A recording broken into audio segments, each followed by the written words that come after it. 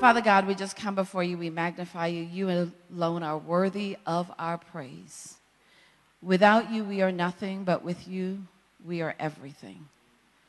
Father, we thank you that we consider this a privilege to be in your presence, where you're here with us, teaching us your will, your way, so that we could fulfill the destiny that you have ordained for our lives.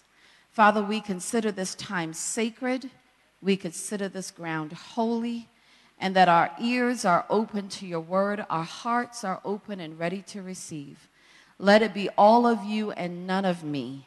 Father God, let us be changed, rearranged, and transformed, never to be the same as when we came in. Lord, we thank you that you're causing us to have a double portion of your anointing. The anointing that's able to remove every burden in our lives, in our neighbors' lives, in our nation's lives, and in the world, Lord God. You're causing that anointing to be in double portion, nothing missing, nothing broken. Lord God, we receive totally from you, unhindered and unchecked by any outside force of unbelief or doubt, any outside force of even negative suggestion that you are not God and God alone. Father, we thank you for this. In Jesus' mighty name we pray. Amen. So I have to tell you this wonderful story when I met my husband. First of all, I wasn't looking for a man, but I did say to God, I said, God, if you ever were to have me get married, let it be a man who loves you, because then he'll know how to love me. And so he found this man, and we went out on a coffee meeting, and I never thought he would be my husband that time, and I really didn't like him that much. I didn't, the Holy Ghost will make you really cute. So what happened is I met with him, I'm sitting there, and he had the audacity to say something to me. He says, I really like you. I believe I want to be with you, but I need you to trust me. Now, that's pretty audacious for a first date, especially from a young girl born and raised in Jamaica by a single parent who I knew my dad loved me, and he was, he called me his princess, and we had a wonderful relationship, but I didn't grow up with my dad. And my dad actually did not marry my mother, and so he had other children by other women, and so what I knew about relationship is, I'm not quite sure I can trust you. Because what I was raised on is a strong woman who says, you better know how to take care of yourself and don't depend on a man to do anything for you. So here I am with this man having the audacity to ask me to trust him. And I told him, I trust me, but I don't know that I can trust you. And so a lot of us come to church with some broken parts and broken pieces when God says, will you trust me? And we're not quite sure that we even have a good example of what it means to trust. So my question to you today is, will you trust me? Can I trust you? Will you trust? Do you trust? What do you trust? Because when we think about the principles of kings and priests, God calls us to a mutual trust. And so I'm going to go through and I'm going to read to you I'm going to read a foundation scripture, but I'm going to actually teach from a different scripture. But let's first go to Proverbs 3:5-6. And most of you have quoted this. It says, trust in the Lord with all your heart and do not lean on your own understanding. In all your ways acknowledge him, and he will make your path straight. Now, what the Lord revealed to me about this is trust comes from the heart. Understanding comes from the mind or the intellect. Acknowledgement comes from you submitting your will, that you acknowledge that God is asking you to trust him with your heart. And then resulting from your trust in him and not leaning on your understanding, but on his understanding, and acknowledging that, results in a reliance and an obedience in God to take the wheel. How many of you want God to take the wheel? Well, here's what happened with the children of Israel. Because they've had an interesting relationship with God. They've also had an interesting relationship with God's plan for their life. So let's go to Exodus 19, 1 through 9, and this is where we're going to spend a little bit of time. Exodus 19, verses 1 through 9. In the 3rd month, when the children of Israel were gone forth out of the land of Egypt, the same day came they into the wilderness of Sinai. So guess what? They are in the wilderness of Sinai. For they were departed from Rephidim and were come to the desert of Sinai and had pitched in the wilderness, and there Israel camped before the mount. And Moses went up unto God, and the Lord called unto him out of the mountain, saying, Thou shalt say to the house of Jacob, and tell the children of Israel, Ye have seen what I did unto the Egyptians, and how I bare you on eagle's wings and brought you unto myself. Now therefore, if you will obey my voice indeed, and keep my covenant, then ye shall be a peculiar treasure unto me above all people.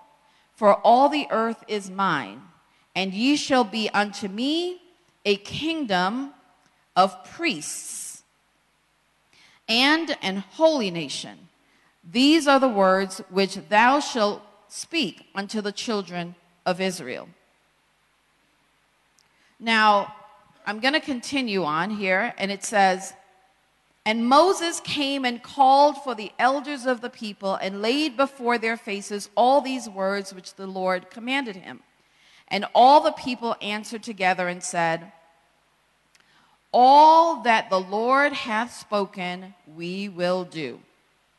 And Moses returned the words of the people unto the Lord, and the Lord said unto Moses, Lo, I come unto thee in a thick cloud, that the people may hear when I speak with thee, and believe thee forever. And Moses told the words of the people unto the Lord. Now, I know that was a lot, but let me break it down a little. So the children had been rescued from the hands of Pharaoh, right? They were in Egypt. It was tough, right? So before you were ever born again, you had major challenges in your life, and God decided that he was going to rescue you. But he doesn't rescue you immediately from Egypt into Canaan. He takes you through the path of the wilderness, and if you remember what his word says, in his word he says, I'm taking you through the wilderness so I could see what was in your heart, right? So they get into the wilderness, and Moses has his meeting with the Lord. He goes up on the mountain, and he says, hey, I want you to tell these people why I've rescued them out of the bondage that they were in their life before they ever were redeemed or before they ever decided to become my people. I'm going to make them really special. Number one, I'm going to make them a peculiar treasure. Now, have you ever used the word treasure for something that you tossed away just real easily? Is treasure something that's really special? Yeah, right? So I'm going to make you a peculiar treasure. Then second, I'm going to make you a kingdom of priests. So what does that mean?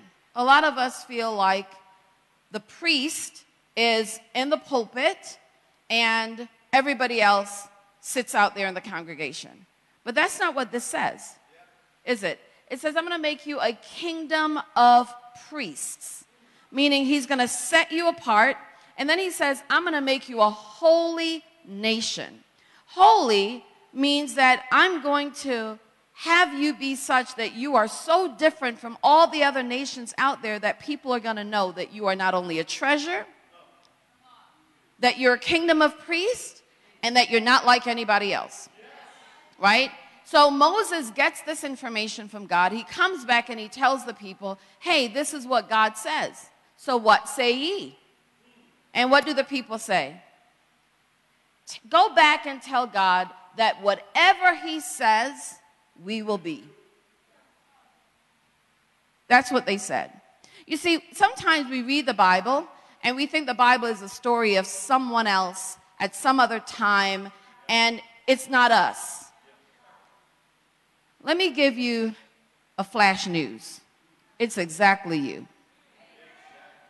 It's exactly you. It's like a mirror, right? The question is, are you the one who rebels? Are you the one who trusts God? Like, where do you fall in the story? So these people immediately says, hey, I'll trust you. If you read a little further on, you'll find out then God gives Moses some instructions after that. He says, okay, since they agree, go tell them to consecrate themselves, and on the third day they can come and visit me. But to consecrate yourself, you have to wash your clothes. Now, this is what God has told Dr. Max. Okay, you didn't see that. That's what God told Moses. Okay? So, you've come out of this bondage. There was an altar call. You came, you decided you'd give your life to Christ. You'll start coming to this church, and the man of God says, I've talked to the Lord. I went on the mountain. He came back, and he says, this is what you should do. And you say, guess what? Whatever he says, I will do. So Moses goes back up, and he says, the next step I want you to tell the people is they've got to go consecrate themselves. They have to wash their clothes. And he says, I'm going to do something to you, Pastor Max. I'm going to have such a thick cloud come over that the people will learn to believe you. They will learn to trust in you because there's going to be this cloud and they're going to hear me directly speak to you. So on the third day, they show up. They go to the mountain on their way to meet God. And God says this to Moses. Tell the people, I'm happy that you guys came to meet me, but you're not allowed up here. Pastor Max, you could go to the top at the summit. We're going to have a conversation face to face. The elders that you share the news with, they could come about halfway at the summit. And all you people, you got to stay right here at the base. Can I trust you? See, because it was really nice when God told you you were special. It was really nice when he told you that you were going to set apart. He told you that you were a treasure, right? And you said to Moses, I'm down with that. And then he says, guess what? The same God who told me that news is about to talk to you. Do you want to go on a trip? All you've got to do is clean yourself, and you go, guess what? I'm down with that too. Guess what? We're going to have clean clothes. We're going to go see my God, right? And then you get there, and you don't get to go up and see him. So what happens? What do? Do you continue trusting Moses? Do you still say, Lord, whatever you say, I will do, even if I can't meet you face to face? What happens? So, Moses goes up, he has the conversation with God, and he comes back down, and he tells them that they have to do something. He says, hey, it's time for you to build an altar for me.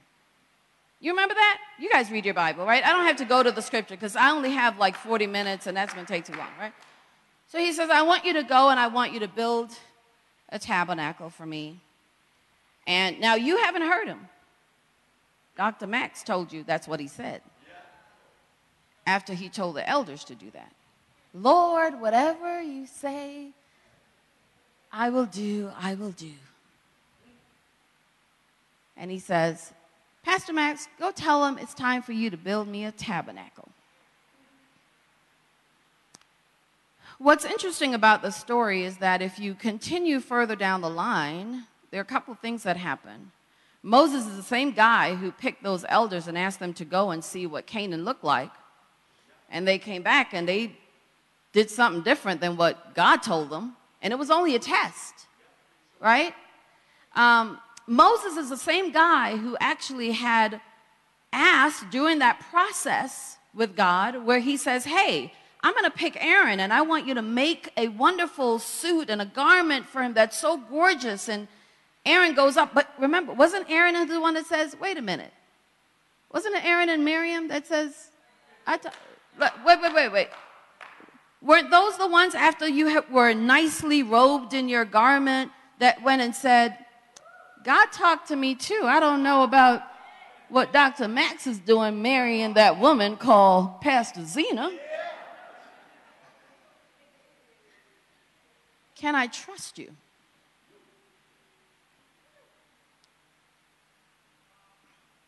Stephen Covey wrote a book on the speed of trust.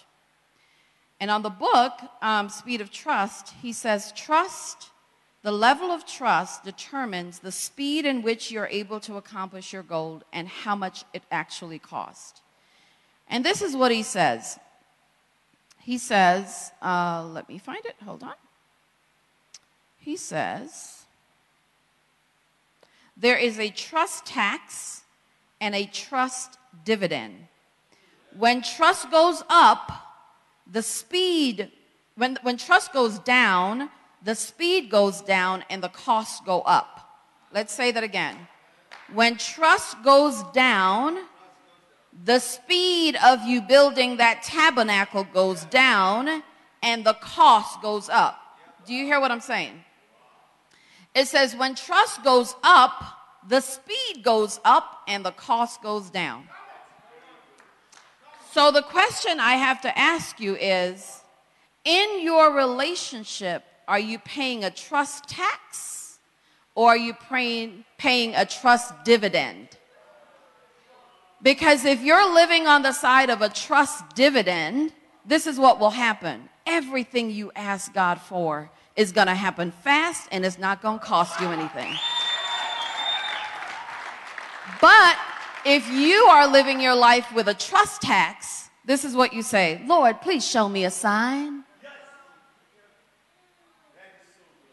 Lord, if I do this, can you show me that I could trust you to do that? And what happens between the time God tells you to do something and the time it manifests?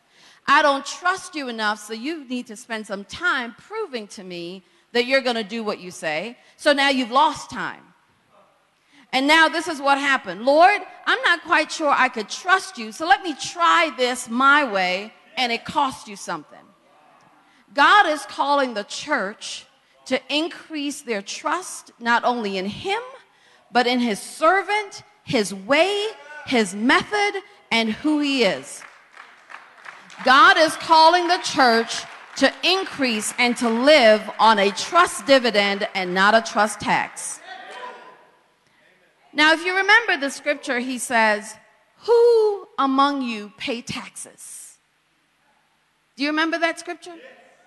Is it the children of God? No. But he says, so that I won't offend you, I'm going to pay your taxes. When you're a son of God or a child of God, you only get dividends.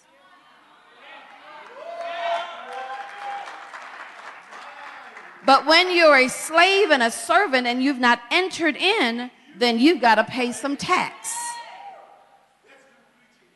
Praise the Lord. Thank you, Pastor.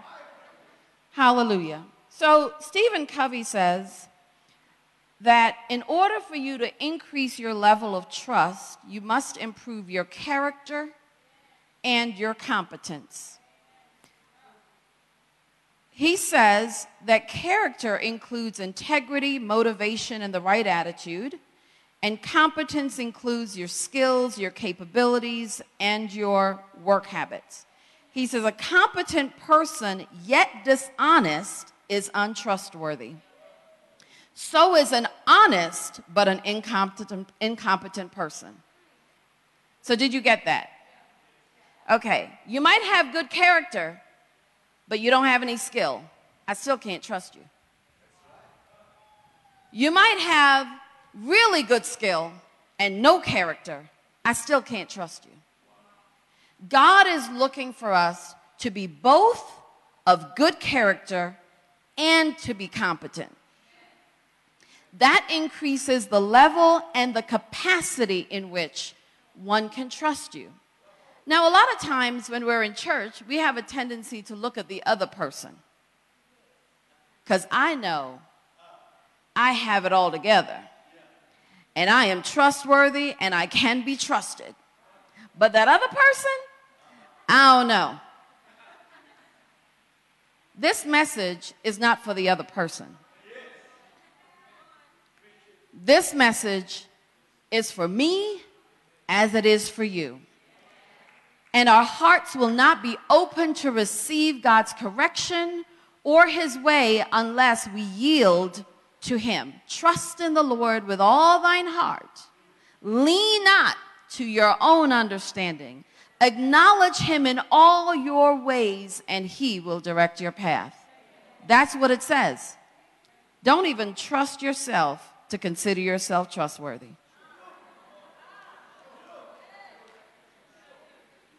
You know, Job, if we turn to Job, come on, Job. I have it on my notes here, but I'm skipping around. Job 13:15. I love this. Though he slay me, yet will I trust him. No, I won't.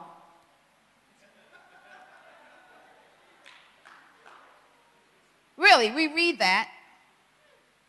Though he slay me, yet will I trust him. Do you really? Do you really? Paul had a spiritual son called Timothy. And Paul ended up in jail. Do you remember that story? So could you imagine this? You trust Pastor Max. I'm not calling this down on you, Pastor. But because of the love of the Lord and your zealousness and zeal for him, you know, they decided to put you away for a little bit. And that just doesn't look that good for me to consider you my spiritual father and you're in jail. I'm just saying. How many of you remember the story of Creflo Dollar? Come on now, like talk to me. Though you slay me, yet will I trust you. Is it only when things are going well, when it looks pretty, when it's decent, when he tells you, oh, you look so pretty today, I'm so proud of you, but tomorrow I'm not proud of you, though you slay me, yet will I trust you. So God has this relationship with the children of Israel and Moses as the leader. And what had happened is Moses was leading these people. He made a promise that God was great. And, you know, they're in a situation now. They don't have food to eat. They don't have water to drink. And the question is coming to Moses, did you bring me here so that we would die? Pastor Max, did you move us all the way here so that we would die?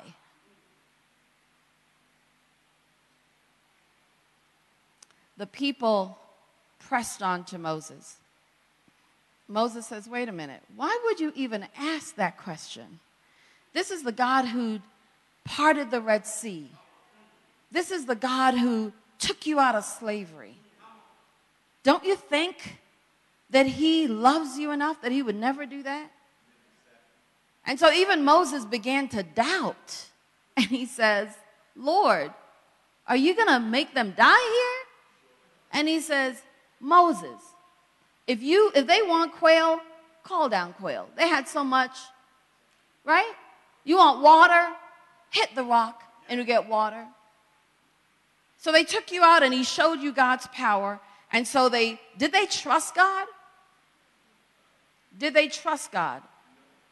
They still didn't trust him. What is it going to take for you to trust him?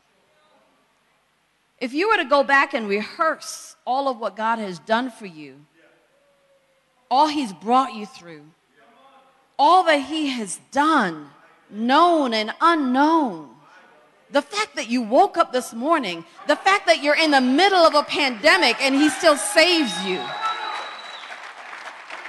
The fact that you have food on your table. Lord, I want to see you do greater than that. He says, will you trust me? And after all of that time, he says, guess what? I know y'all are stiff-necked people, but I'm going to keep my promise. So let me give you the definition of mutual trust. Because not because you can't trust yourself does not give you permission to not trust God. Trust means confident, a reliance or resting of the mind on the integrity, veracity, justice, friendship, or other sound principle of another person. See, our inability to trust God is our inability to trust ourselves. You begin to trust yourself more, and you will find that you would trust God more. Okay, let me break it down for you. Lord, I'm going to lose 15 pounds this year. Lord, I'm going to lose 15 pounds this year. And the church goes quiet. Do you trust yourself to do that? Lord, I'm going to increase my prayer life and I'm going to pray to you every day. Lord, I know you talk about tithing. I'm going to tithe this year. Lord, I'm going to be the best giver ever. If you don't trust yourself in doing that, when God says, guess what? This year, I'm going to bless you like never before. You can't trust him because you don't even trust yourself. Trust is the confidence, a reliance, or resting of the mind on the integrity, veracity, justice, friendship, or other sound principles of another. It says something committed to a person's care for use or management, or for which an account must be rendered. Every man's talent and advantages are a trust committed to him by his maker, and for the use or employment of which he is accountable. This is taken from the 1828 dictionary. If you ever read the 1828 dictionary, it's also online, so you could go and search it. It is one that will give you definition along with scripture.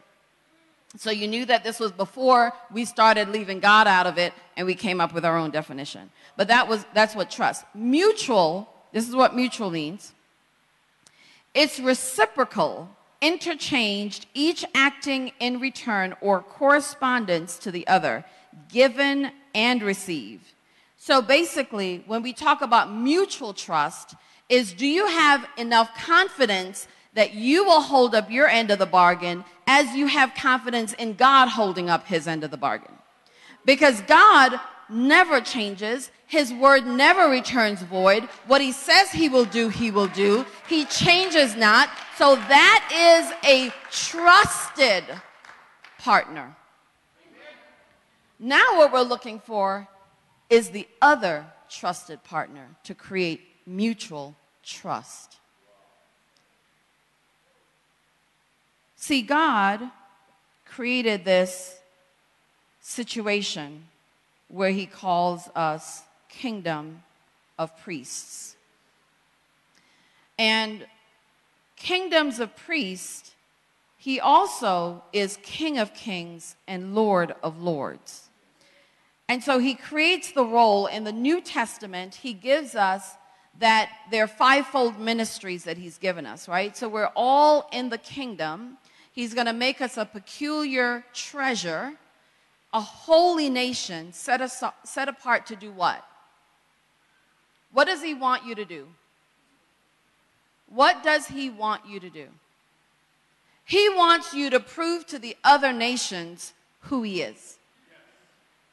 Your life is to be a representation of who your king is and who your Lord is. So king is you reign, Lord is you own, right?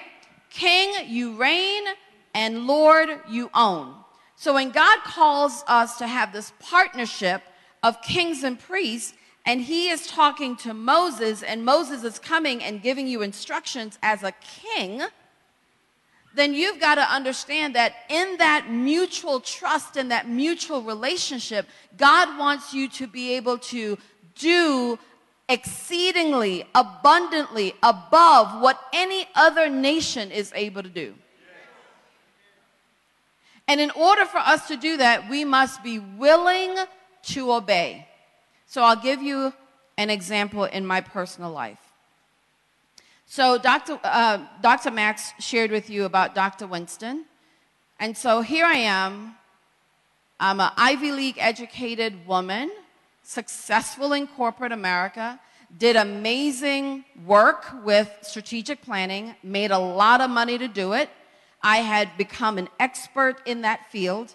I knew what I was doing. Remember, character and competence. So I was competent. Dr. Winston asked my husband and I to start the school. He asked us to go and develop a plan as to how we would do it. We knew that we had trusted the Lord, we had prayed, we had learned how to pray, and so we went and we prayed and we asked the Lord, okay, what should we do? And the Lord gave us a plan, and the plan mapped out for 2 years, that it would take 2 years to get the faculty, the curriculum, to market, you know, all the stuff that we do, right? If you're a project planner, you would go through all the steps, and it takes about 2 years. So we were very excited about this plan. We were diligent about it. And so we went to Dr. Winston, and we told him it would take 2 years. And Dr. Winston says, let me go and pray about it. He goes and he prays about it, and he comes back and he says, the Lord told me 2 months. Kings and priests. So the king in me said, well, I've done many strategic plans. Did he even pay attention to the detail? No, I didn't say it out loud. Let's be clear. I did not say it out loud. I was a relatively old but new Christian. You know what that means? I'd been on the way for a long time, but the revelation I was getting under his leadership was new. So I had the new revelation was, you don't say that. But in my heart, which had not yet been renewed, I had thoughts in my heart about what audacity of this man to question the plan that I had spent months putting together. And if it would have been easy enough for him to ask the Lord before I started, that would have saved me some time, right? So he comes back and he says, it will take 2 months. My husband and I looked at each other, and there was a wonderful scripture that we learned. Believe in your prophet, and you shall prosper. Let me say that again, because I feel a little half dipping. Believe in your prophet, and you shall prosper. Okay, let me park right here because I feel a little dip. Believe in your prophet, and you shall prosper. Is that Dolores's words? Are those Dr. Max's words? Whose words are they? And what does the Bible say? His word will not return void. So believe in your prophet and you shall prosper. So we decided we'll believe in the prophet and we'll do 2 months. He says, it's also if you're willing and obedient, you'll eat the good of the land. Now, I know that there are parts in the scripture where there are false prophets. I get that. I get that. That's not a part of this sermon. They're false prophets, though, but I know that, right? And what happened is when we believe Dr. Winston and when we're willing and obedient, this is what happened. All of the plans that we had laid out accelerated. Remember the speed of trust. If I lean to my own understanding, it's going to take 2 years. But if I trust in the prophet, now the time got accelerated and the cost didn't take me 2 years.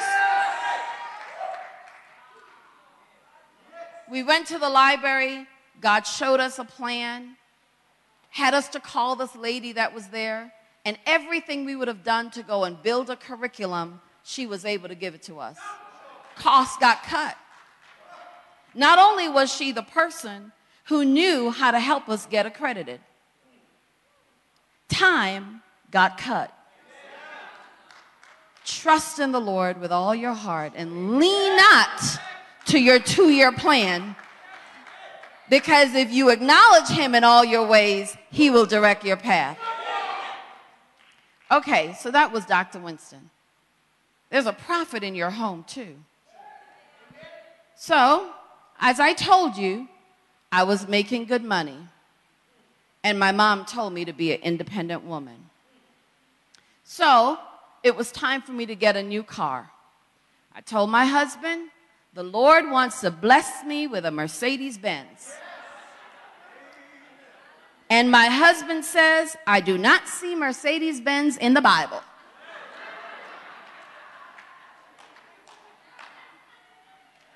So here I am, full of faith that that's going to be my next car. And my prophet, Dr. Winston, would even give me brochures about getting a Mercedes-Benz. But the prophet in my house said, I don't see it in the Bible. So I'm a little torn between the prophet of the Lord and the prophet of the house. May I get an amen? So, but God is not confused. God is not confused. And so as he went through, I said, Lord, you told me that I'm supposed to get a Benz. My husband tells me that he doesn't see it in the Bible. So you've got to show up for me. So he gave me some instructions. Ask your husband how much he wants to spend on a car. So I go and I ask my husband, how much does he want to spend on a car? It was nowhere near a Benz price, okay? Because the car I wanted was $100,000 and he only gave me $35,000, and he says, we're not going into debt for a car. There's a big gap between what I want and what God promised and what my husband will do. Are you listening? This is very important. Mutual trust. So I said, okay, Lord, what would you have me to do? And I started really being in distress because I had the capacity and my own ability to make my own decision. But I'm now in a relationship that requires me to build mutual trust. And if I went on my own, I would violate his trust. So I had to submit. Submission is not when you want to do it. Submission is when you don't, but you yield your will to it. So as I began to trust God for the man he put in my life to be the prophet of my home, I now had to make sure I wasn't listening to my own mind or my own will, but I was listening to God. And God had a plan. Yes, he wanted me to have the car. But how? What's his method? What's his way? So as I began to pray, he introduced me to a gentleman who knows how to go to the auctions. I go to the auction, I walked it all day, and I saw nothing. I was distressed. We're getting ready to leave. The last truck came in. He says, Dolores, don't worry. Come on, let's go and look at this car. I said, you know what? I'm done. Maybe my husband is right. Mercedes is not in the Bible. He says, no, Dolores, let's go look. So I sheepishly and reluctantly went and looked. Everybody had left the lot. Nobody saw the car. There was a Mercedes on that car.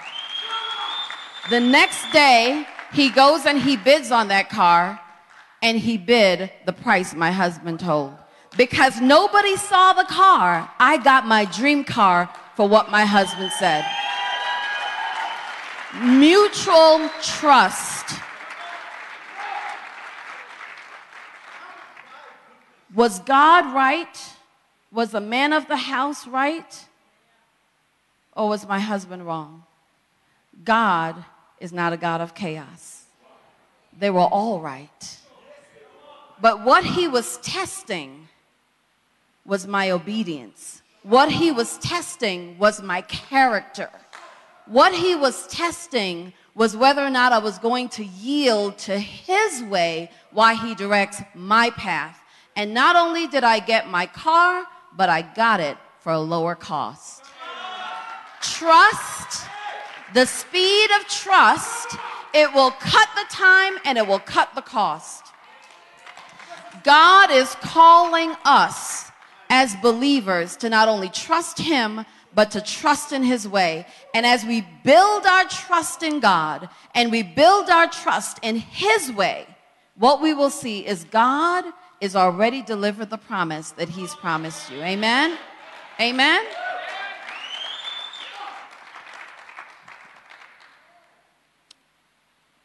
Mutual trust. I want to go to, they talk about in building character and competence that there's 5 types of trust.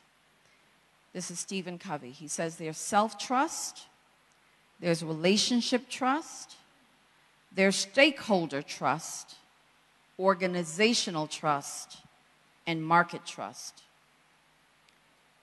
5 trust. I'll go over them again. There is self-trust. You trust yourself. It gives you the capacity to be able to trust others in relationships. When you're able to trust others in relationships, you're able to then build stakeholder trust. You have a stake in the matter. When you have a stakeholder trust, then you're able to build organizational trust. Now the community can begin to trust. And when the community trusts each other, the process and the way, then guess what? The market will trust you.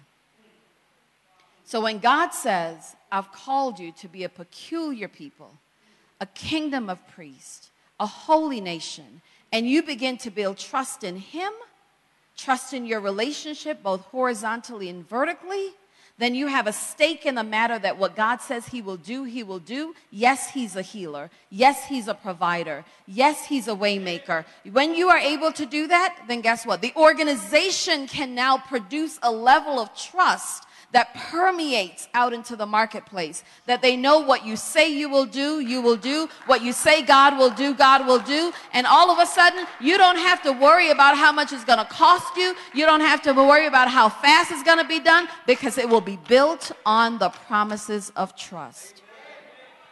Jeremiah, I'll finish with this, Jeremiah 17, 7 through 10 says, "Blessed is the man that trusteth in the Lord, and whose hope the Lord is. For he shall be as a tree planted by the waters, and that spreadeth out her roots by the river, and shall not see when heat comes." Man, that's some good stuff. Isaac did not see when famine came. Isaac was able to sow in the land of famine, and he got so rich. See, that's what he says. When you trust, you'll be a tree planted by water. You'll spread out your roots by the river. You shall not see when heat come, but her leaf shall be green, and shall not be careful in the year of drought, neither shall cease from yielding fruit. The heart is deceitful above all things, and desperately wicked. Who can know it? I, the Lord, search the heart. I try the reins, even to give every man according to his ways, and according to the fruit of his doing. Lord, I pray and I decree that you will be fruitful, because you will trust in the Lord. Your tree will be planted by the river, and you will have fruit even when the drought comes. The issue is not whether or not God will do it or not. He's promised it.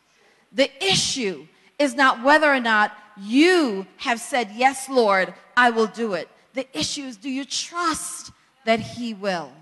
And as you build your trust in God, he is able to do exceedingly abundantly above all you could ever ask, think, or imagine. You are about to get on a building project. God wants to know, can he trust you? God wants to know, can he trust you? This is not a sales pitch. This is not a manufactured thing.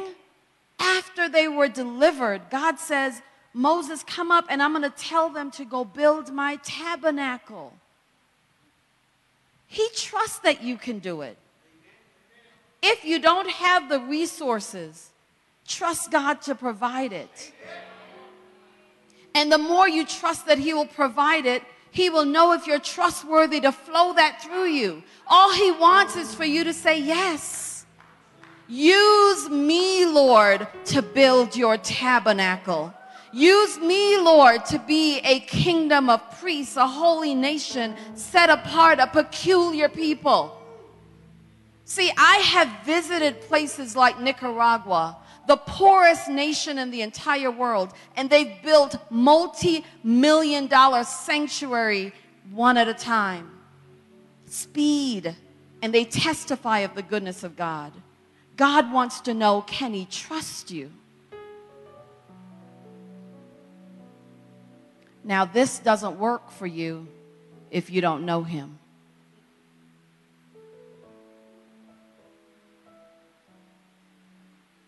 God wants to know, do you know Him? Because He wants to know you. He wants you to trust Him. If you are born again, but you haven't been living your life leaning and trusting in God, and you want to renew your trust in Him, I'm calling you to come up to the altar. If you are not born again and you don't even know who He is, but you want to get to know, who is this God that can part the Red Sea? Who is this God that can make water in the desert? Who is this God that can make a way out of no way? I want you to come up to the altar. Don't trust your neighbor. Trust what he's saying to you in your heart. See, in America, they say, on the money, in God we trust. In the money. On the money, get an American dollar, you'll see, in God we trust. Even money says, in God we trust. And God's people are busy trusting in money. God wants you to renew your trust in Him. He's inviting you to trust Him. Trust Him with your relationships, with your children, with your schoolwork, with your dreams, with your ambitions. Will you trust Him with that? Will you decide not to lean on your own understanding? Hallelujah. Say this after me. Father God, forgive me for leaning on my own understanding. Lord God, I trust you. Lord, I trust you. In Thee I trust. Even when you slay me, I trust you. Say that again. Even when you slay me, I trust you. Even when you bless me, I trust you. Lord, you can trust me to always trust you. I'm going to pray over you. Lord God, I thank you, Father God, for your word that does not return void, but bring forth that which you have sent it to accomplish. You promised your word that you are a present help in the time of need. You promised us that you would never leave us nor forsake us. Father, you said that you will rebuke the devourer for our sake, Lord God. And Father, as your people come before you to renew their trust in you, you said you will watch over them, you will protect them, you will clear the path, and every crooked path you will make straight. You said if your people shall repent, that you will hear their voice and you will come unto them, Lord God. Father, we thank you that you're visiting their homes, their lives, that you are rearranging everything to be aligned with your perfect will. And Father, we know that the will that you have for them, the plans, they're for good and not for evil, to bring them to an expected end. Lord God, enlarge their territories. Show them that through you all things are made possible. Show them that you have decided that you are going to make them great, not on their own volition, but because you are God all by yourself. Lord God, I thank you for your mercies and your grace as you pour your loving kindness on your people. Make them for your use and for your glory, a peculiar people, a kingdom of priests, a holy nation, to be an example unto nations. We thank you for this. In Jesus' mighty name we pray. Hallelujah.